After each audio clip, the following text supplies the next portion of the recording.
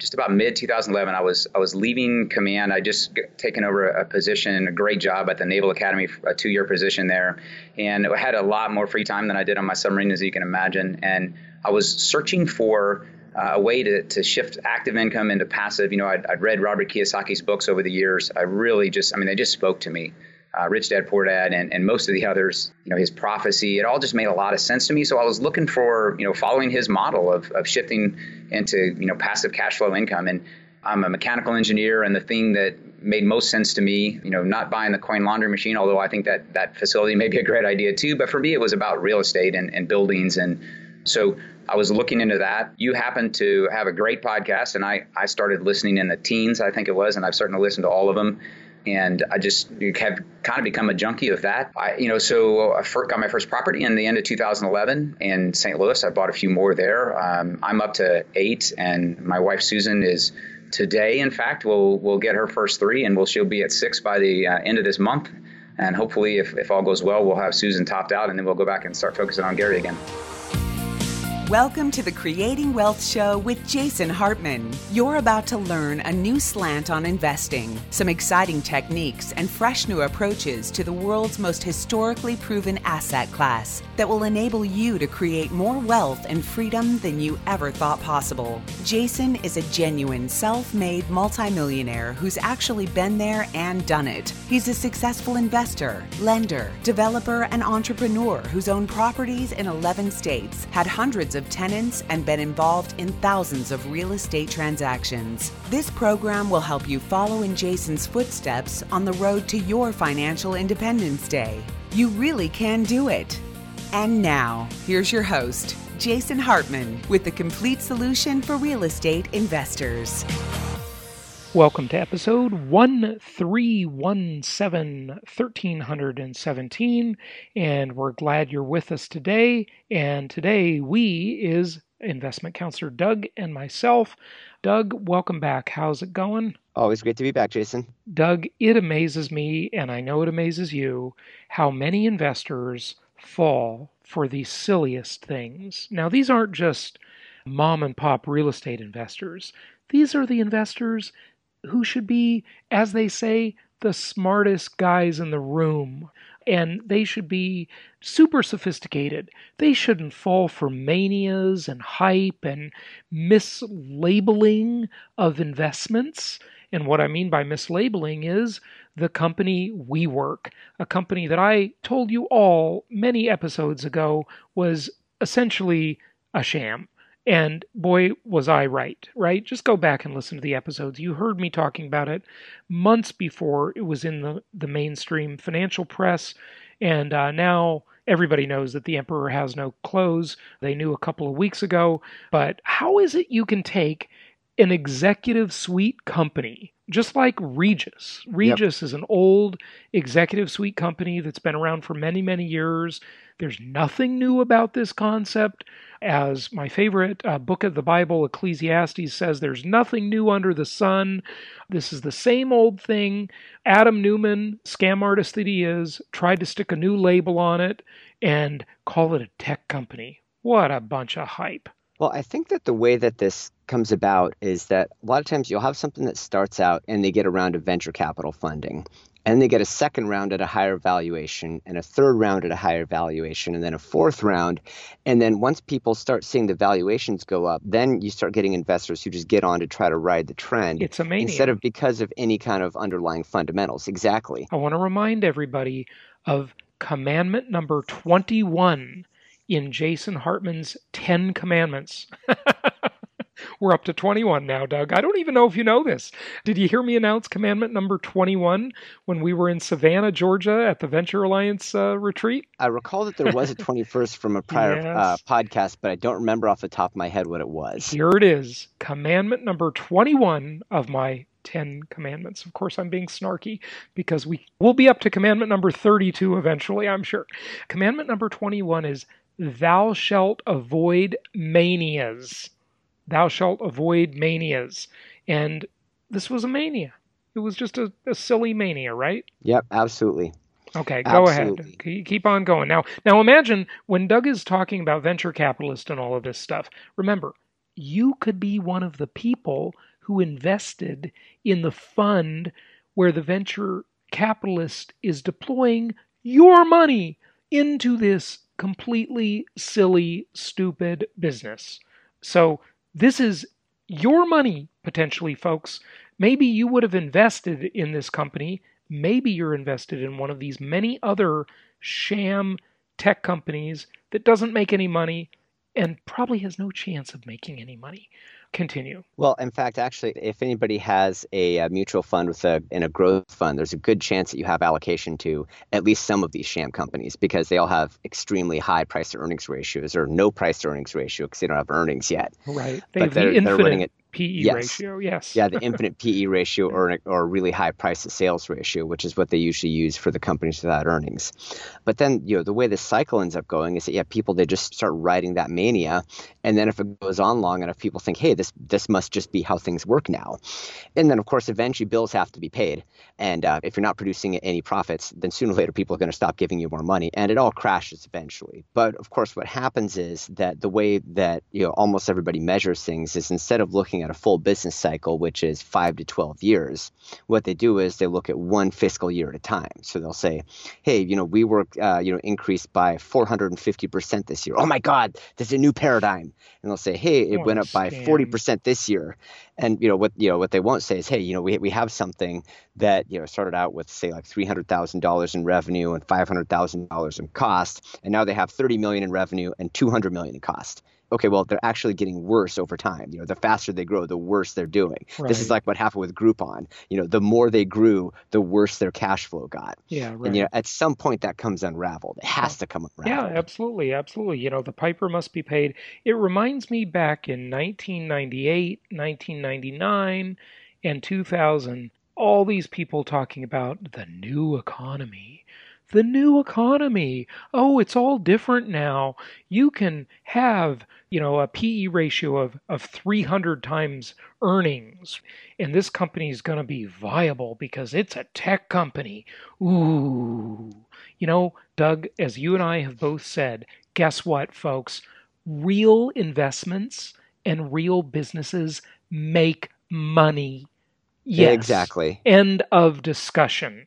Okay. In fact, I recall saying those exact words on this podcast. I know you did. I know, and I couldn't agree with you more. But listen, I would not be so incensed at this if if someone called me up and they were an unsophisticated mom and pop investor and they said, hey, I invested in this deal and I lost money, I got suckered. But this is the whole institution. This is Wall Street. These are as I said, the old saying, the smartest guys in the room, right? There's a movie about the Enron scam artists, scumbags, who, by the way, are making their return, as we've talked about. And it's called The Smartest Guys in the Room. And, it's just amazing that these people fall for this stuff. I mean, Doug, I'm incensed at it because I could see if an unsophisticated person, but not the institutions that are the icon of capitalism. I guess they fall for it too. Yeah. Well, in fact, I had a wonderful conversation with one of the folks at Profits in Paradise about this, because what happens is, all of these tech CEOs, they get onto a TED Talk and they talk like they're changing the world, or like, what they're doing is special and has a critically important social mission. Because of course, clearly they're not about making money because they don't make any money. Well, I mean, they make plenty of money for themselves. Yeah, right. But, they talk about how we are not concerned about making money. I go, well, clearly, because your investors aren't making any money unless they can resell the shares because there's no profits to distribute. But I think that's how the scam goes, is they get people emotionally involved because they think that somehow they're changing the world. Whereas the thing is that voluntary exchange changes the world for the better on its own, because, by definition, a voluntary exchange without coercion or externalities has to benefit both sides. Otherwise, there'll be no transaction. Yeah. You use the word externalities, which is an interesting term in economics. And what externalities are, usually they're applied to environmental issues, because if a company produces widgets and it pollutes the nearby river, it doesn't necessarily pay for the pollution it creates. Sometimes it does, but not necessarily. And so that's what's called an externality. It's, in other words, a cost of running that business, even though the business doesn't actually bear the cost. People have many times criticized Walmart for this. And now, finally, they're coming around and criticizing Amazon. Rightfully so. Amazon deserves a lot of criticism, as great as it is. And, but it also deserves a lot of criticism, too.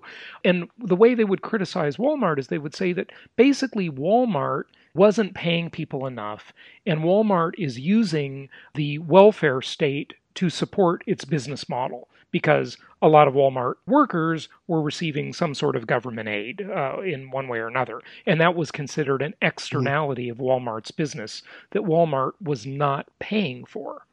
Any thoughts? I'm sure you want to expand on that, but I just wanted to tee it up. I think you could actually take that even further now, because Dollar General probably has taken that model and pushed it even deeper, because there's a lot of small towns that have Dollar General penetrated in, and it's pushed a lot of the even smaller mom and pop places. Mm-hmm. Because I think there is some merit to that Walmart argument. However, as you're fond of saying, it's compared to what?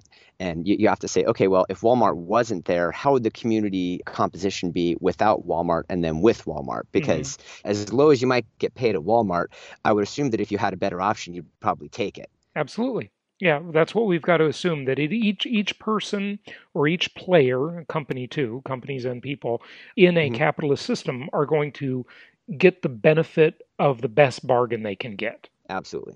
But still, the externalities are very real, I think, especially when it comes to things like pollution. And as much as I don't like the idea of getting hysterical over climate change, I think climate change is real, and there's something that needs to be done about it. Now, my preference would be to just make it simple and just put a tax on carbon emissions, and then to sponsor more nuclear power. One of the things that businesses are very, very good at is running away from costs. So the second you make something more expensive, all the smart accountants figure out how to minimize it as much as humanly possible. They sure do. They sure do. Exactly. Yeah. Businesses are very, very good at running away from cost. So then it's like, if you can just align the cost with the externalities, a lot of times the market mechanism can solve a lot of problems without a lot of top-down intervention. Okay, good. I think we talked this one through. The moral of the story here is, folks, just don't be fooled by the resume and the size of the institutions endorsing or promoting any investment. Use your own common sense and let common sense rule the day. Good old-fashioned common sense is worth a lot. All this talk about, these highfalutin, esoteric terms that companies and CEOs and people are using and the financial media is using are usually just a bunch of BS. They're just usually BS.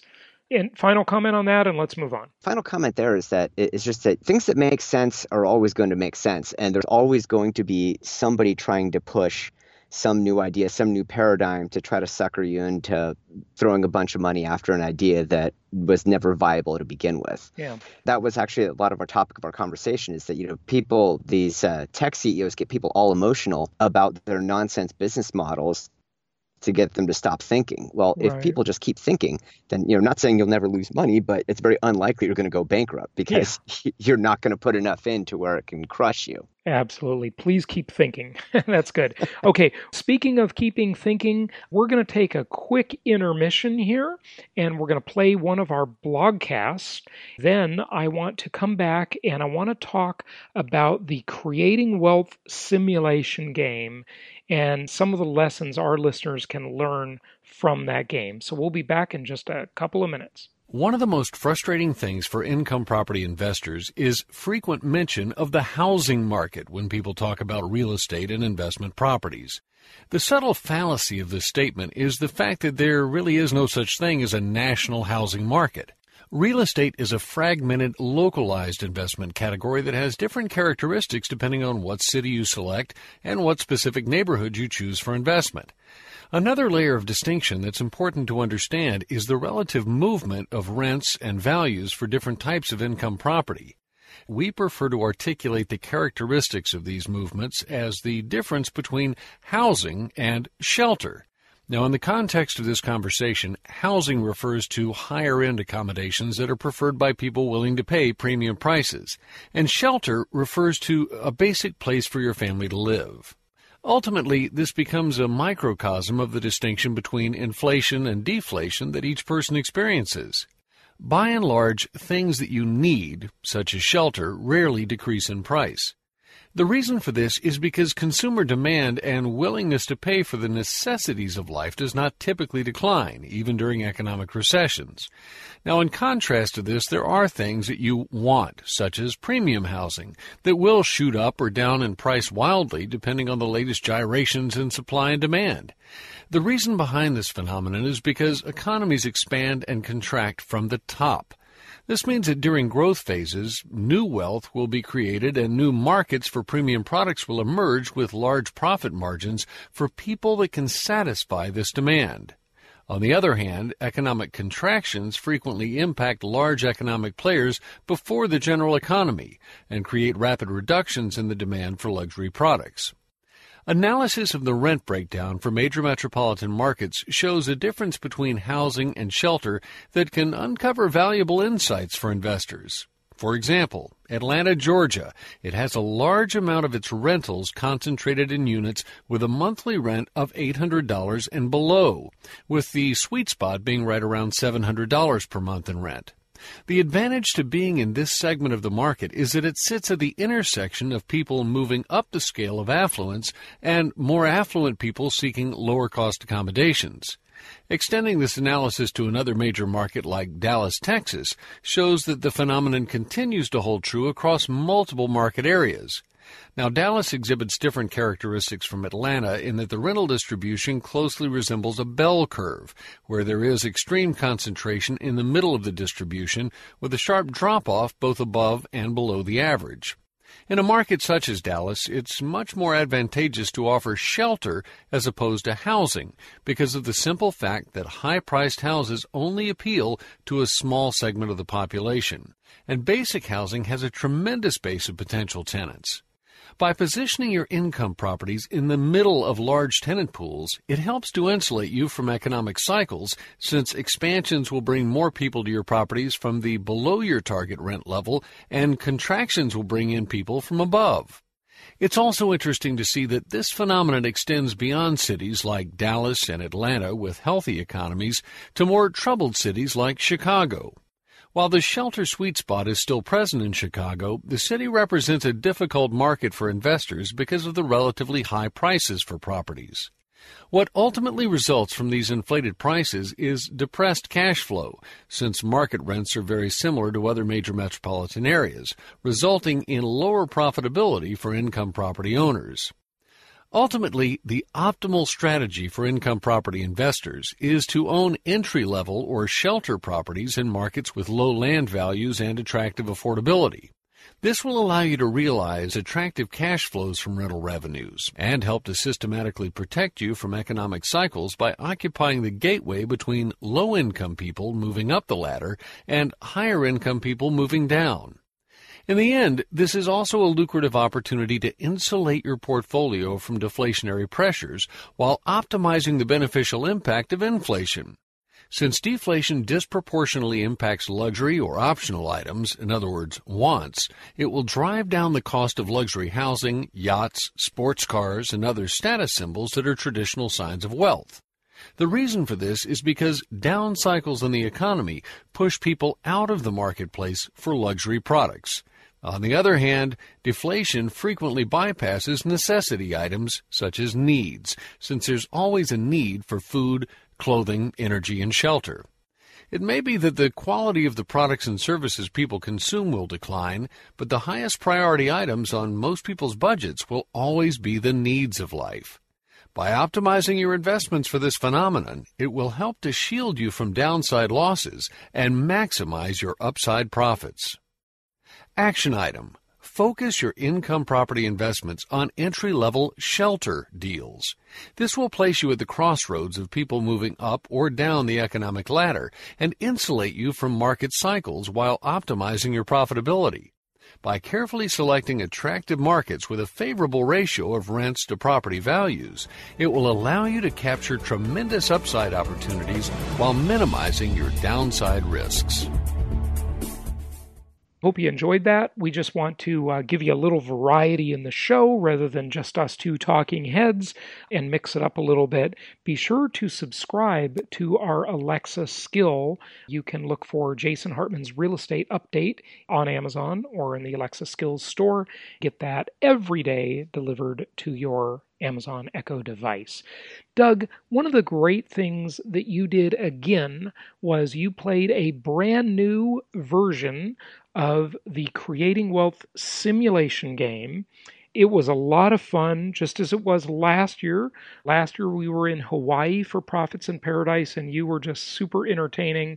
If the real estate thing doesn't work out for you, you can always get a job as a racetrack announcer, Doug. I want you to know that, or maybe an auctioneer. I think you'd be great at either one of those things. Yeah, I'd actually considered making the Creating Wealth simulation where you had to auction off properties to the different teams to see who would bid the highest for a certain market and cash flow. That'd be hard to administer, but it would make it really fun. You know, we played the game at Profits in Paradise again, and it was very educational. It was also very entertaining, but it was definitely very educational. Now, I want you to explain what this game is to our listeners, and let's help them learn some of the lessons, even if they weren't in attendance. And if they were, we'll just kind of reiterate some of those lessons, or maybe some of the lessons weren't fully internalized by the attendees. So either way, whether you were there in attendance or not, I think this little chat about it will be beneficial to you. Go ahead. Sure. So the way the game works is that we split the room into teams, and each team had a list. It was a hypothetical list of properties, but most of them were modeled based off pro formas from the Jason Hartman website.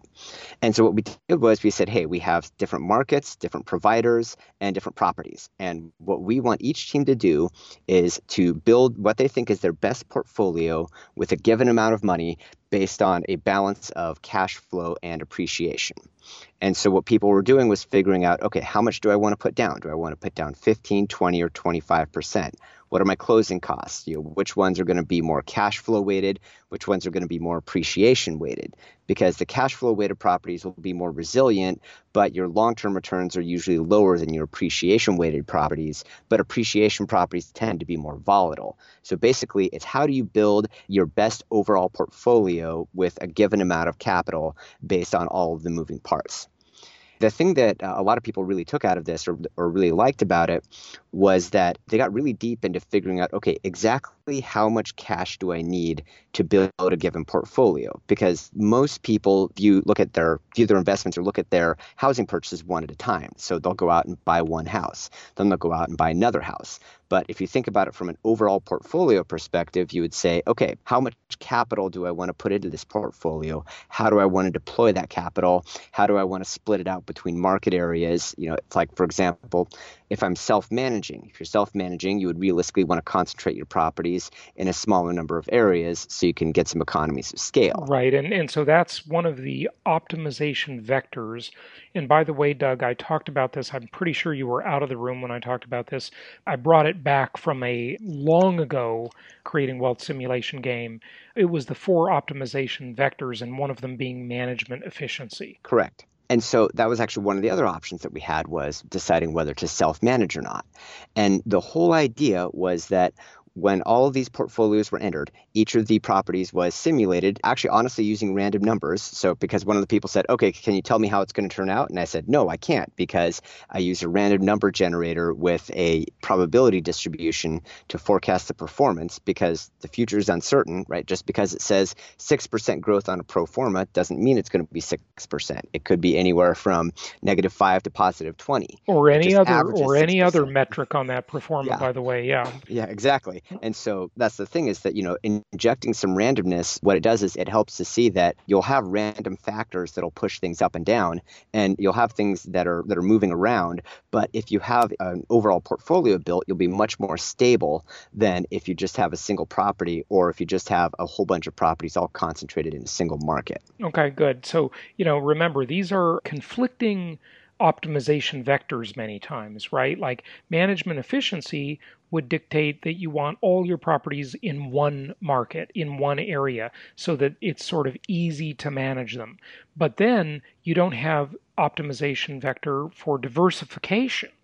And so you want to balance these things. Look, everything in life is a trade-off, right?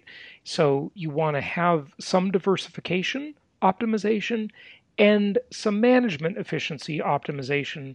And the thing you want to do is just find the right blend of these things. And of course, there are more vectors like optimization for portfolio size, et cetera, or, Hmm. overall cash flow, return on investment, tax savings. I mean, there's like an endless list of optimization vectors. But okay, so we don't know what's going to happen with the property. We take our best stab at it when we pick and we make a choice. What else, Doug? Another thing I think that really came out of this simulation that a lot of people, that was educational for a lot of people, was that the teams that did the best had a combination of appreciation markets, markets that tended to appreciate faster but didn't necessarily have as much cash flow, and cash performance markets, markets that tend to be more linear but will have higher cash performance ratios. The way we would say it in Jason Hartman vernacular would be hybrid markets and linear markets, or as I called it, the flashy, trashy portfolio methodology, just tongue in cheek. But to that point, a lot of people found it really illustrative that a combination of hybrid markets that will, when the economy goes up, will really be able to ride that upside wave, but can still self-finance the cost of carrying their debt, combined with the cash flow markets, will make it so that when there's a correction, they can ride it through. But then when the sun shines, they can make hay. And I think that's a good strategy for most investors because, right, we don't know when the expansion is going to stop. It could go for 1 more year, 3 more years, 5 more years. We don't know when the recession is going to be or how long it's going to be. We know that there will be a recession. We know it'll start. We know it'll end. We know there'll be an expansion that starts, has a middle, and end, and there's going to be another recession at some point. But we don't know what any of those numbers are going to be. So what you want to do is you really want to build a portfolio that's going to give you exposure, positive exposure to all of those ups and downs. Yep, I agree. Okay, so how do you do it? I mean, what do? You say that, and everybody's nodding their head saying, okay, sounds good to me, Doug. I agree. So in that case, then essentially what you do is you segment out your places to invest to say, okay, of all of the, say our hybrid markets in the portfolio, which ones speak to me the most? And then say of all the linear markets that are available, which ones of those speak to me the most? Or which ones do I feel the most comfortable with? Or the way that I look at it is not just the market, but which provider do I feel the most comfortable with? Because I can tell you that if you're working through an investing partner, if you have somebody who's good, that makes your life a whole heck of a lot easier. It sure does. As I'm fond of saying, right, a good provider can't turn a bad property into a good deal, but a bad provider can turn a good property into a bad deal. Right. But that's one of the other things to really think about is who are you going to be working with? Because that is going to be really critically important over a given amount of time, because especially when you're really starting out, it's critically important to make sure that you're working with somebody who is of really high quality. Because if you stumble on your first steps out of the gate, there's 2 things that can happen. I think one, it will create a serious detriment to your long-term compounding. And then number 2 is that it will make you really gun-shy and paranoid, being worried that something's waiting behind every bush to bite you. I would say that is probably the biggest danger, is how it affects our own psychology as investors. The investors or just people in general in life that get on in the world and become successful are the ones who can let things roll off their back like the metaphorical water on the duck's back, right? And you take it, you learn the lesson, you get up, you dust yourself off, and you move forward with gusto. And those are the people that win the game, whether it be investing or just life in general. But Doug, you have 2 kids, and I know that as a parent, you've always got to balance these things. You want to spoil your kids, you want to protect them, you want to do everything for them, but that's not really good for the kids because you need to make them self-sufficient and teach them how to fend for themselves, because you're not always going to be there to fend for them, right? Even though you might want to do that, you got to let them fall down a little bit, right? Exactly. And anybody who says that they know exactly the right thing to do at any given time isn't doing it themselves, because yeah. You mean like the WeWork CEO? Yes. Yes, exactly. To say, yes, I'm going to change the world by leasing office space and then releasing it, not for a profit. No, but Doug, he is changing the world because they have coffee and beer. Yeah, That's exactly. the new economy. The new economy is about coffee and beer, apparently. Which I'm a fan of both of those things. I am both pro coffee and pro beer. Um, Me too. They're okay. I'm good with both of them, especially my name is coffee. Doug Utberg, and I approve of this message. Yep. You've got that German blood in you, so the beer, Yes, right? Yeah, yeah, definitely. exactly. All right. Exactly. Okay, so back to the investing. Yeah, back to the topic. So back to investing, the thing is what we're talking about are just things that make sense. And I think what the portfolio thing, where that gets really important is that when you're starting out, let's say you have zero properties, right? Say you have a primary residence, or say you don't have a primary residence, right? You're starting out and you have zero properties, and you say, okay, over say the next 3 to 5 years, I think I'm going to build a portfolio of about X. Well, figure out about what you think that's going to look like and about how you think it's going to perform once it's stabilized. So, because then what you can do is if you end up having a short-term setback, you can say, all right, I'm just at a step toward my overall portfolio. And once I get to the end point, I'm not going to have to worry about these little fluctuations. Mhm. Because if you have a single property, then however it performs is how it performs. If it performs good, you're awesome. If it has problems, then you're depressed. But, if you have 10 properties, then any problems you have in any one property, unless it's a really, really big problem, probably won't be that detrimental to your overall performance. Yeah, that's true. So you want to have those optimization vectors, and Yep. that's the diversification optimization. Otherwise, it's related to, but not exactly, the law of large numbers, right? Which we've talked about on the show before many times. And hey, that's how casinos make money, the law of large numbers, right? So, And I think it is exactly related to the law of large numbers. And, you don't actually need that large of numbers for it to really matter. Because ordinarily, right, say if you're talking casinos, you have hundreds to thousands of people who are all playing the different floor games, and it all averages out, in the multiplied by a favor of certain the house house. advantage. Yeah, Yeah, right. exactly. Yeah. But on the other hand, you can recognize a pretty significant benefit with really just a handful of properties, I agree. especially if they're diversified across a couple of markets. It doesn't take like 50 properties. It doesn't even take 30. Probably, 10 will get you in pretty good shape. And even 5, you'll have pretty decent level out.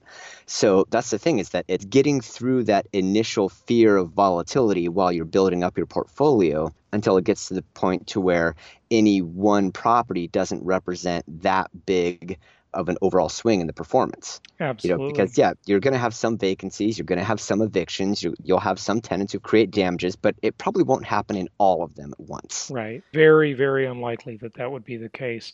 Good stuff. Any final thoughts on that? We got to wrap it up for today. Just that I'm already jotting down ideas to make the Meet the Masters simulation even better. And Can't so wait. I just want everybody who's listening to book your tickets for Meet the Masters. Well, And wait, whoa. You well, can't book them yet. Okay. book So your tickets just when they are just available make for Meet the make a Masters. mental note. Okay. We are not yet announcing our date or location for Meet the Masters, but it is coming soon. So stay tuned for that. It won't be long. At an undisclosed future time and location. Yes. During the fiscal year of 2020. during the spring of the fiscal year 2020. The spring of the fiscal year of 2020. Actually, the calendar year 2020, which is the same as the fiscal year in this case. Just to get during technical. sometime between January 1st and December 31st in 2020. It'll be the spring. Yeah. Good stuff. Or generally the spring, maybe a little bit before spring. So good. Sometime during the months of February to April, Yes. most likely. Yes. It's coming. Possibly, but not specifically. Yeah. We want to make a lot of disclaimers, as many as those Wall Street investment houses do, tons of disclaimers. So there you go. Also, and now we have to play tech CEO, and we're going to change the world with a new paradigm that's, new economy. The old rules don't apply anymore. If everybody can't tell that I'm being facetious, yes, I'm of completely course. We're being smoke. completely snarky here, folks, but makes sense. Yeah, just so you get the idea. Well, Doug, this has been interesting. Thanks for coming on today. And listeners, thanks for joining us. And go to jasonhartman.com for more info. And by the way, I have to just remind you every once in a while, if you have not recently, or especially if you have not ever, watched the free video on the front page of jasonhartman.com, which will teach you in 27 minutes how to analyze a real estate investment, Make sure you do that. Do yourself a favor. If you want to really understand how to analyze a deal, on the front page of jasonhartman.com, there's a great video for you. Go check it out. And if you haven't listened to that lately, make sure you're watching that every 6 months or so. Okay? Doug, thanks again. And until tomorrow, listeners, happy investing. Thank you so much for listening. Please be sure to subscribe so that you don't miss any episodes. Be sure to check out the show's specific website and our general website, hartmanmedia.com, for appropriate disclaimers and terms of service.